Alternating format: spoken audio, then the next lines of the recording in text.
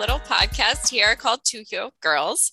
And we have a very special guest with us today on the podcast. It is somebody who's new-ish to our community, but very tightly connected to our main community leader, Lorraine. And so we're excited to dig in and explore. We think she has lots in common with kind of what we think about, talk about, and how we do things. Her name's Jacqueline Evans. She is a nutrition coach and personal trainer, and she is the creator of Move the Needle Nutrition, which is her personal coaching program. Hi, Jacqueline. Hi, how are you? Thank you so much for having me. This is so fun. We sound really professional, I just have to say. I love it. That's what it's all about. Casual, right? Casual, approachable, real life. Will you tell us a little bit about, you were just talking about it before, kind of your tagline or your philosophy that moves you through your business? Absolutely. So I am a nutrition coach and personal trainer, as you said. Do a lot of remote work, online work, and have been working with Lorraine now for a couple months. My niche is I love to work with women who are just chronic dieters. And the fact that it was women kind of naturally evolved because we are the ones dieting all the damn time, right? So I like to say I work with chronic dieters who want to find like forever fat loss, right? And most are surprised that when they come to me, it's like, well, we're not going to find fat loss just yet, right?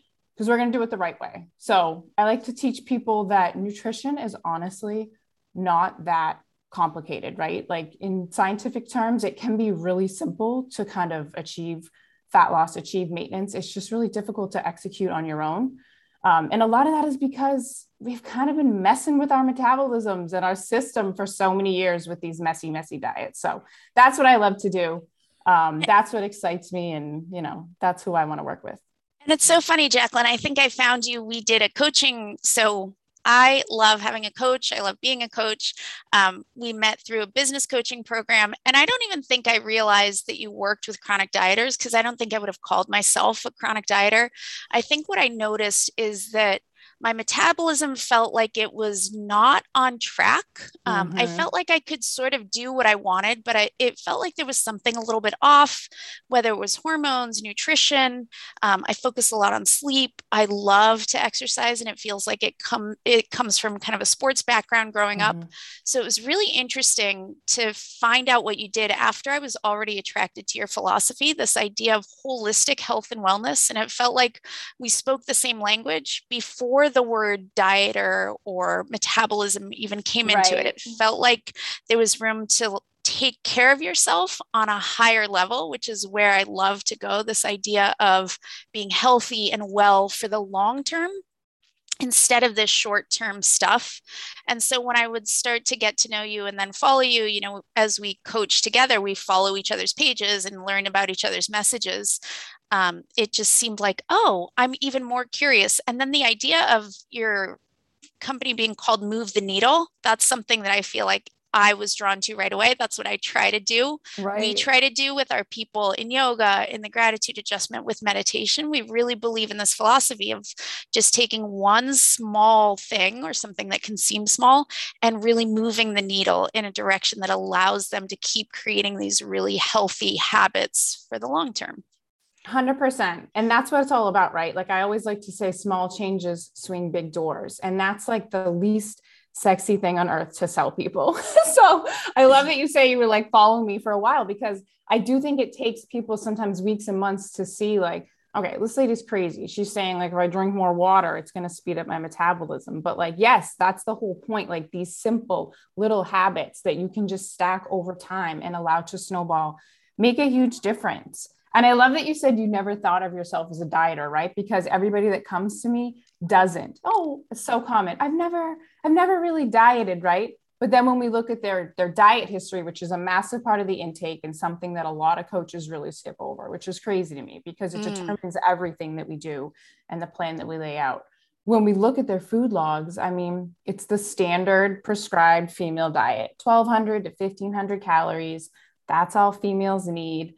And that's all a lie, right? The science says otherwise. And I always go back to that, the science. Evidence-based coaching is honestly what I'm all about. So I love that you said that, because nobody thinks, oh, I'm a chronic dieter, right? But ultimately, I always say if you've tried 2 or more quick fixes, you're a chronic dieter. Right. And they're everywhere. Yeah. Right? And nobody, it's super common. Oh, I don't diet that often. Right. But when you're not dieting, I always say like, well, what are you doing? Right. And you fall into these 2 camps where you're kind of like YOLO, eating whatever, doing whatever you want. Or you're living that restrictive lifestyle, even unknowingly, because you're busy and you're skipping meals. Super common for women to skip breakfast, or I just had a coffee and then I had some kind of meal replacement. I hate that word. I was like, no, have a meal. But it's, again, we get busy, and we also have these like subconscious, thoughts hanging over our head, whether we're even like performing them purposefully or not, where women should not be eating large meals. Women should not be eating, 4 to 5 meals a day. Like, that's for the men to be doing. And women should not be lifting heavy weights, which I'm sure we'll get into as well. So I'm all about breaking that down and making sure that women understand, like, your stress, it's not just workouts, but your stress levels and your busy life needs support, and you have to fuel that. Yeah. It's interesting because in the yoga world, I think it's almost commonplace to hear about what are essentially crash diets as being healthy, right? So remember, I don't know, 8 to 10 years ago with the juicing and like, it's actually come back sort of more mainstream. I think it was really, in the yoga industry, there was like, we had these fridges and these juice companies who would stock the fridges that people would order, and they would go on their juice cleanses for 3, 10, 30 days or whatever it is. It's just crazy. It's crazy. And now you hear advertisements on the radio for these. It's the same concept, except it's direct to consumer. And even more recently, like the Whole30, which is a wholesome way to eat, but if you ask me, it's if you're going to crash, that's going to be a crash. Like 100%. What happens on day 31? I always say, like, yes, I always say, if your diet has a name, like, be suspect of it, right? Like, the way we eat doesn't have to have a name. You know what I mean? We can just eat mostly whole single ingredient foods. But I'm all about practicing balance, because I think that at this point, the standard American diet, like, is what it is. And the way our social situations are kind of run around cocktails and restaurants and things like that, like, it's really important for people to learn how to navigate that, and not in a way of like, no, I'm not going to have any at all. And like, bring my own Tupperware to parties. Lorraine can testify, like, I want people to practice balance. Like, it should feel more natural, and it's okay if it doesn't at first, but like, getting people there is going to take time, but it's really important to me, because it's not going anywhere. Your girlfriends are still going to invite you out for like wine night, and there's still going to be a million Christmas parties with cookies and all this stuff. So you've got to learn to navigate it in a really healthy way, in a moderate way, and in a way where you're still fueling your body with an appropriate amount of macronutrients and an appropriate amount of micronutrients. It's not elusive, and you can get there, right? And that's what I live to do. I also think you stress being happy, like, not 100%. only navigating and, kind of engaging, it's actually being happy that you have these social situations, that there is abundance around us, that we can live our lives and make sure that it feels like we're whole human beings, instead of our brains being occupied with what we did or didn't or will or won't eat. Exactly. Imagine like being at, some kind of cocktail party, and all you're sitting there stressing about is like, whoa, I'd really like to eat those cookies, or like, I can't have this, and what am I going to have? Again, it's not about perfectionism. Like you said, like, there's joy in those moments. Why wouldn't you want to attend? Why wouldn't you want to participate without the guilt looming over you of like, I'm going to overdo it, or like, I shouldn't eat this, or I shouldn't eat that. But yeah, I love that. It seems silly, right? Like that would even be a thing. It's so common, everywhere. It's everywhere. To me, it feels like you're using tools like being present and mindful about what you're eating, but also being present in that you're not like obsessively thinking about what you're eating and you're trying to find balance. So what tools do you use with people to get them over that kind of patterned habit that they may or may not have where they're doing that kind of stuff? Absolutely. So the vast majority of my clients at some point with working with me are going to track macronutrients, protein, carbs, and fat, because I'm a big believer that education is what's going to ultimately lead you to compliance, right? So like most people in the standard American way are vastly under eating protein, which has, tons of health implications.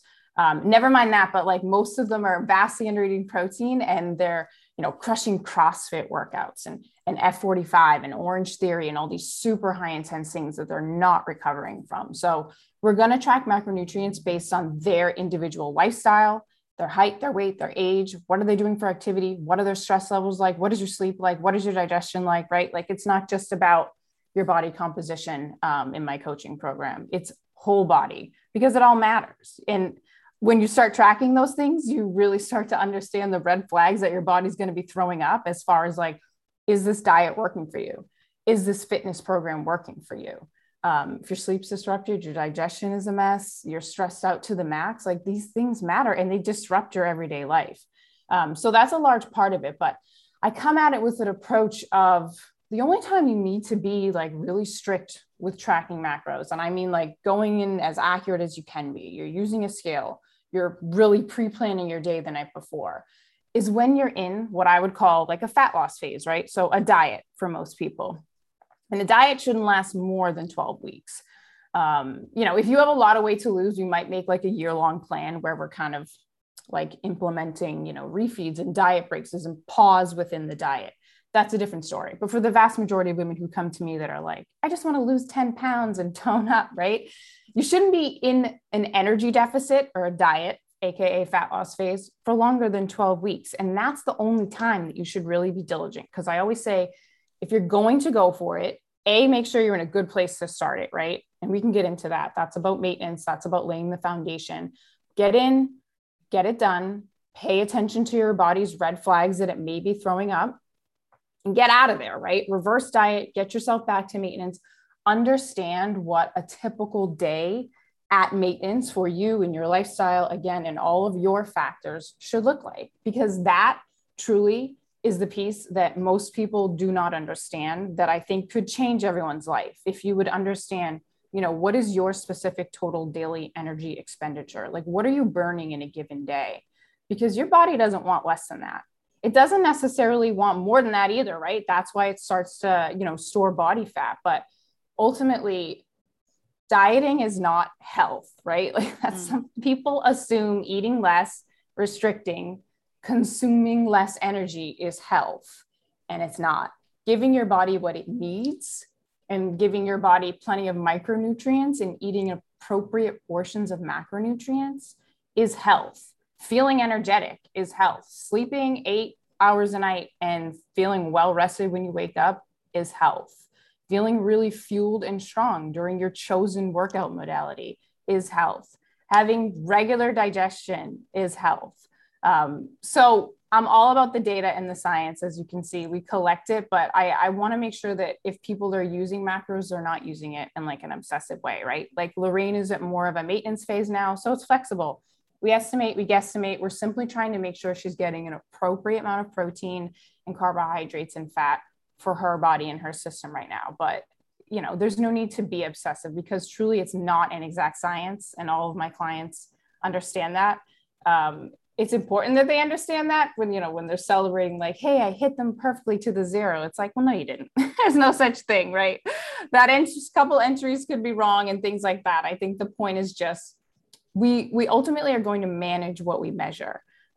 So if for a time you want to have a better understanding of your needs and what it would take to create fat loss and what it would take to create muscle gain or performance goals, you got to understand your needs at the end of the day, and you got to measure some data and see what works. Otherwise, you're kind of just shooting in the dark. But on a very mindset level, we definitely dive into that and discovering your why.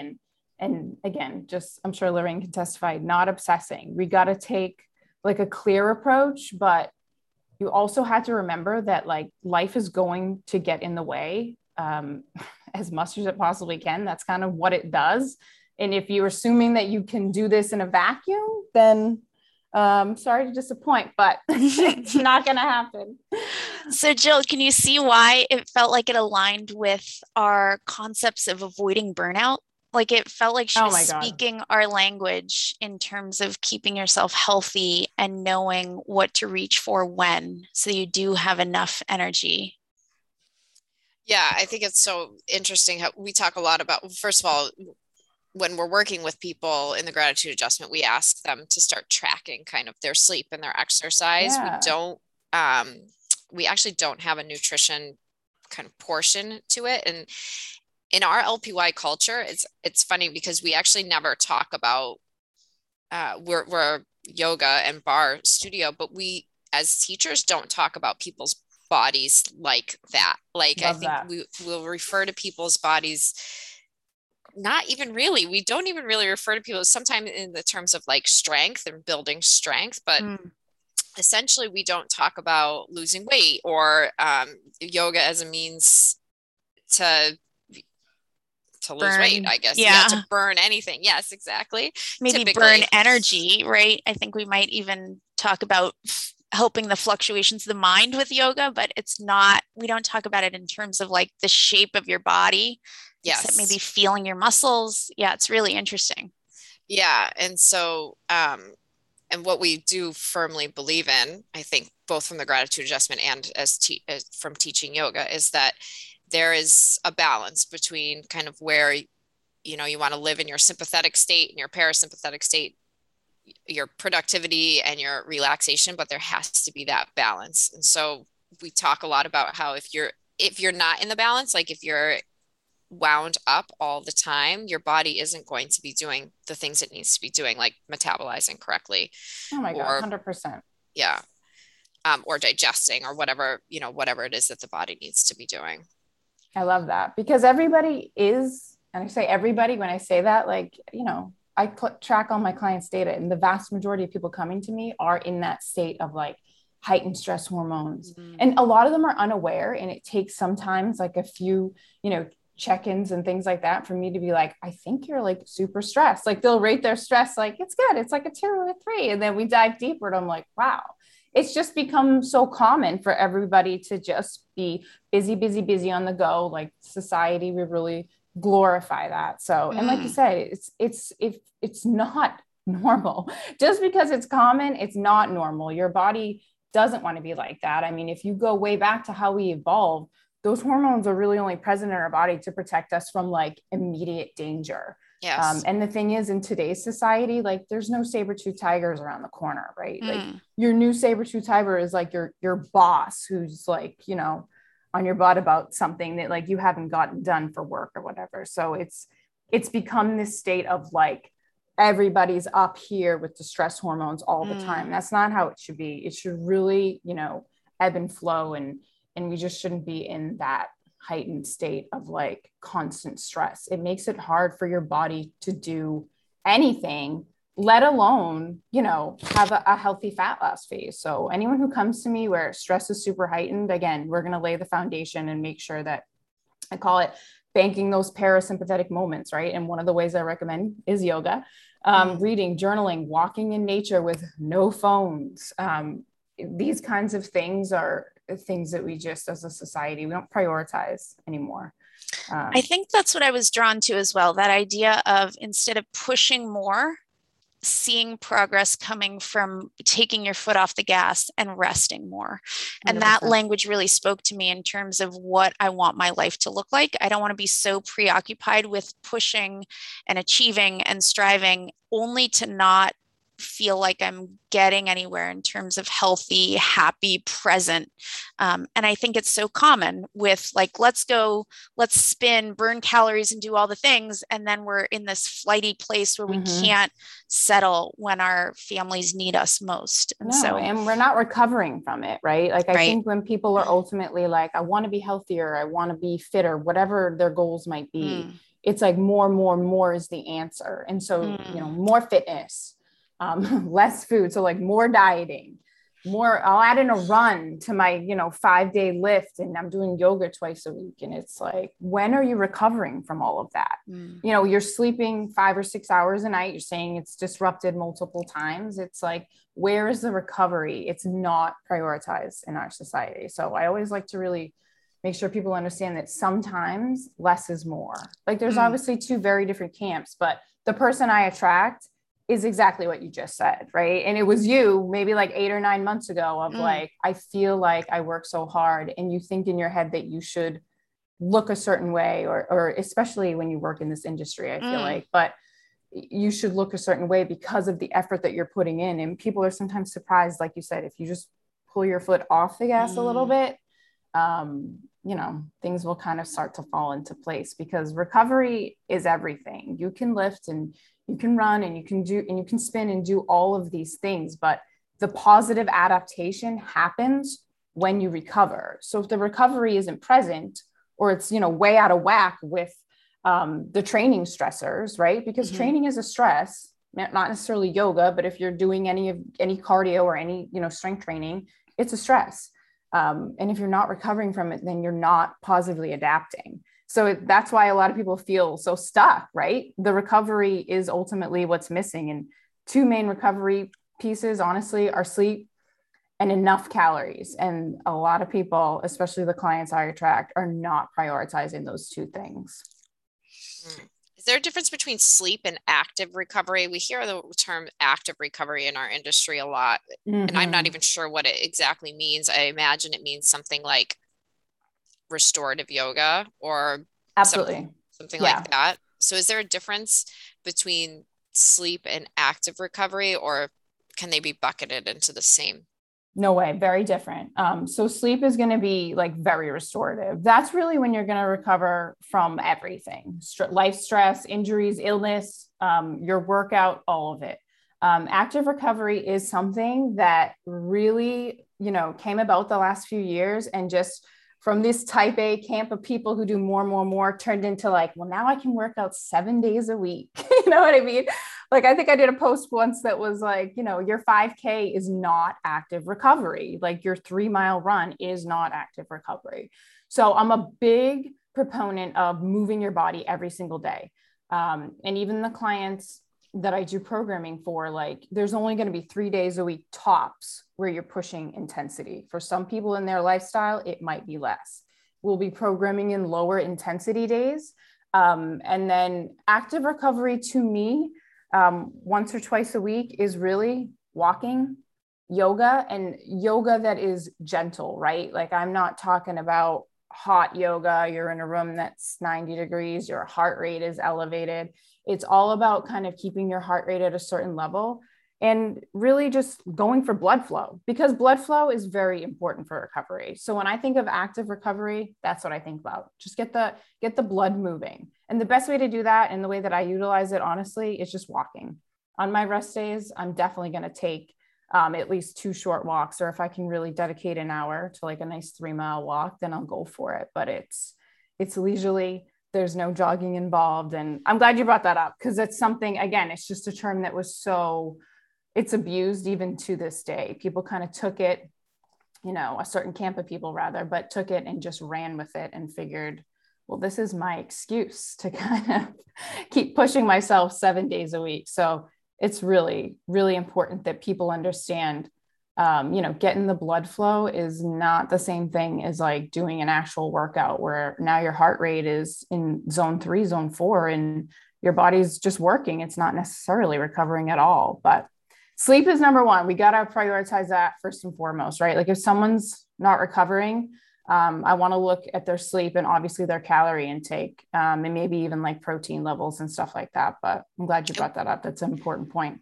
I also add mobility and foam rolling in that too, to kind of think about blood flow and active recovery. Yes, hugely important and so overlooked, right? Again, like people are like, this is super stiff. And I always say, like, I can trust you to take care of that stuff, but that's a lot of my clients. I have to be on them about that. And I was real bad about that for many years when I was like in the CrossFit space and really pushing myself like that type A client that I was kind of just talking about.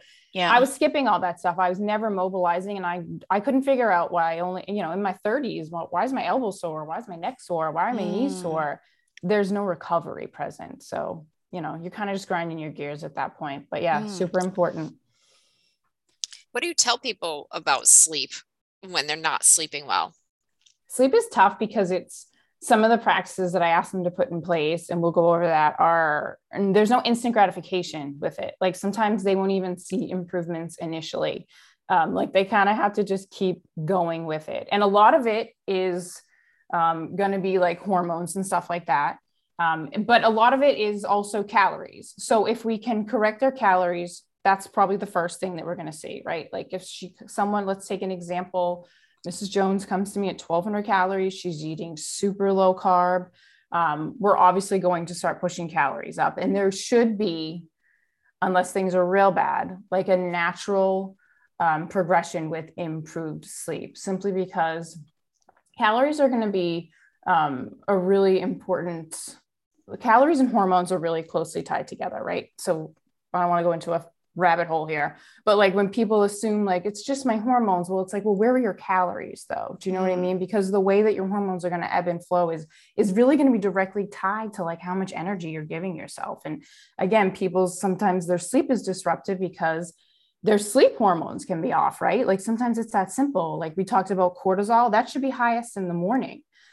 For someone who is super stressed and not sleeping well, they might be seeing that spike at night, and that's why they can't get to sleep. So calories are going to be the first thing we work on, getting them to adequate energy levels. And then I talk a lot about sleep hygiene. So no scrolling, scrolling your phone, like while you're lying in bed, trying to go to sleep is a no-no.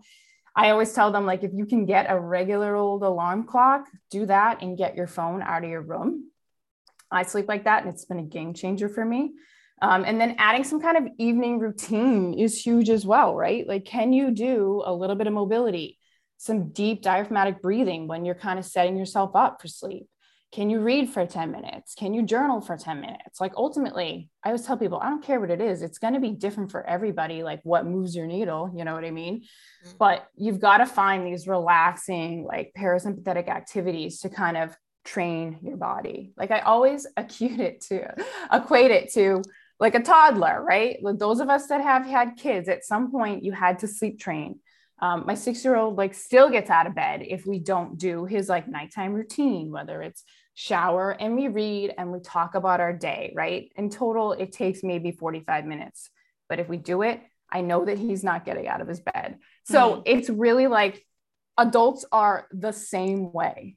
Like you've got to find these little things that kind of train your body like, oh, she's getting ready for bed right now. And so that's why I say there's no instant gratification. Like, it's not like you're going to read before bed and put your phone away and you're just going to sleep like a baby. It's going to take a little time for your body to recognize and for your hormones to kind of adjust. But like, ultimately, those things don't matter if your total energy levels that you're taking in through the day, AKA calories are super low to the point where your body's like in this heightened state and it can't relax for the evening. But sleep is big. It's individual, right? Like I'm someone that's like 9 hours or bust. And then I have other people where 7 hours might be fine. But again, your body's going to throw up those red flags in many different ways if your sleep is not on par. It's really important. And we live in, a society where it's like, team no sleep, I'll sleep when I'm dead. It's like, you'll be dead soon if you don't figure that out. You know what I mean? Certainly shaving years off your life, if anything. Do you think most women count their calories?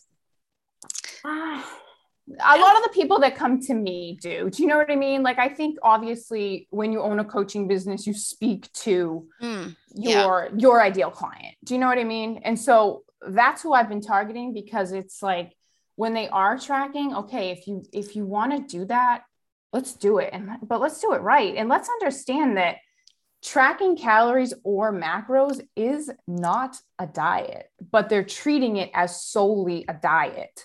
So in a lot of ways, it looks very abusive and restrictive and obsessive in that way, right? And so it's a part of what I love to do is show them that that it doesn't have to come from a place of dieting. Like I'm tracking right now, but in a calorie surplus because I would love to put on a little bit of muscle this winter. It has nothing to do with wanting to be smaller or wanting to lose weight. So I like to show people that it's a tool. It doesn't have to be used 365 days a year. It's an extremely powerful tool as far as like teaching you what your body needs and finding out what works without shooting in the dark, essentially. You know what I mean? So I first started tracking, Jill, you might remember it was my mom had died. Yep. And I was trying to figure out all the things like what my life was going to look like with, being a mom without a mom. And so I joined this program called Stronger You. And what was so interesting is I'd never tracked before, and I didn't really know what they did. I loved the name, and a friend had done it. And so I jumped in, and it was all about tracking macros, which was really interesting because not too long after, I think I joined in like April. And then in October, my oldest was diagnosed with type 1 diabetes. And so they brought out an app called MyFitnessPal to help me figure out his carbs and to treat him and balance his insulin and his blood sugar. So it was such an eye-opening thing. And it was so interesting to have been drawn to it before I actually had to do all those things to manage a type 1 diabetic. But then it left me, their thing was always cutting and less, and they wanted your body to, it felt like I started to get into that starvation mode, which is probably why when I came to you, it was like, I'm doing this. It doesn't feel right. Nothing feels balanced. And so that's why it's been so interesting to use tracking in a different way, not so much for fat loss or 100%. To kind of find my minimum. It was actually the opposite, to find how much, like we've stretched, how much I can eat and feel good and sleep well and recover well and lift heavy if I want to, or take a break from all of it. And, just kind of feel the freedom of being healthy and happy and knowing my baselines and how they might shift and change. Totally. So it's been really interesting and really fun to use things in a different way and to learn. And Jill, and I think that's where we always come from, is this place of curiosity and learning, and how can we help and create conversations where this stuff isn't what we avoid. We actually dive in and lean in. So Jacqueline, I'm so glad you came on to share this stuff.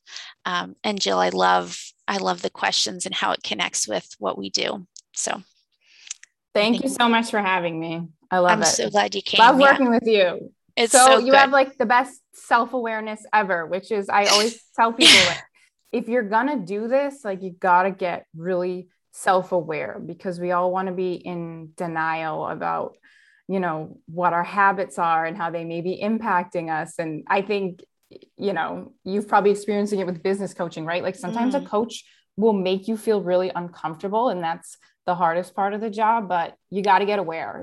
If you're not aware, then you're not going to be able to change things ultimately. So love it. Yeah. And one more thing, I think your secret weapon is similar to our secret weapon, and it helps people lean in, and that's self-compassion. I think you call it empathy, same thing. For sure. But this idea of like, you're not going to get it wrong. You're not coming from a bad place. Like these are all things that are sort of conditioned into us without us being aware. So when you give us the room to feel like, oh gosh, I didn't even realize I was going to a place of starvation to try and control something, or I thought that's how it was supposed to be or supposed to look. And then that compassion comes in, and it's helped me so much in terms of thinking about it with myself. It's okay if you're not sleeping well. Try adding, an evening snack and just getting yourself going in a way that comes from taking care, like real deep care. We hear self-care a lot, but I think it's actually self-compassion is what self-care really is. I love that. I always say I'm not the Jillian Michaels coach. I'm not gonna, yell, do 10 more, go for a run. What's your excuse? That doesn't work. It's toxic to me. And I'm really hoping to like break that stigma in the fitness industry. I lead with empathy first and foremost, because when I do that, like you just said, it creates a space where the client feels safe with me to say things. And ultimately, like a coaching client relationship isn't going to work if the client's not being totally honest with me, right?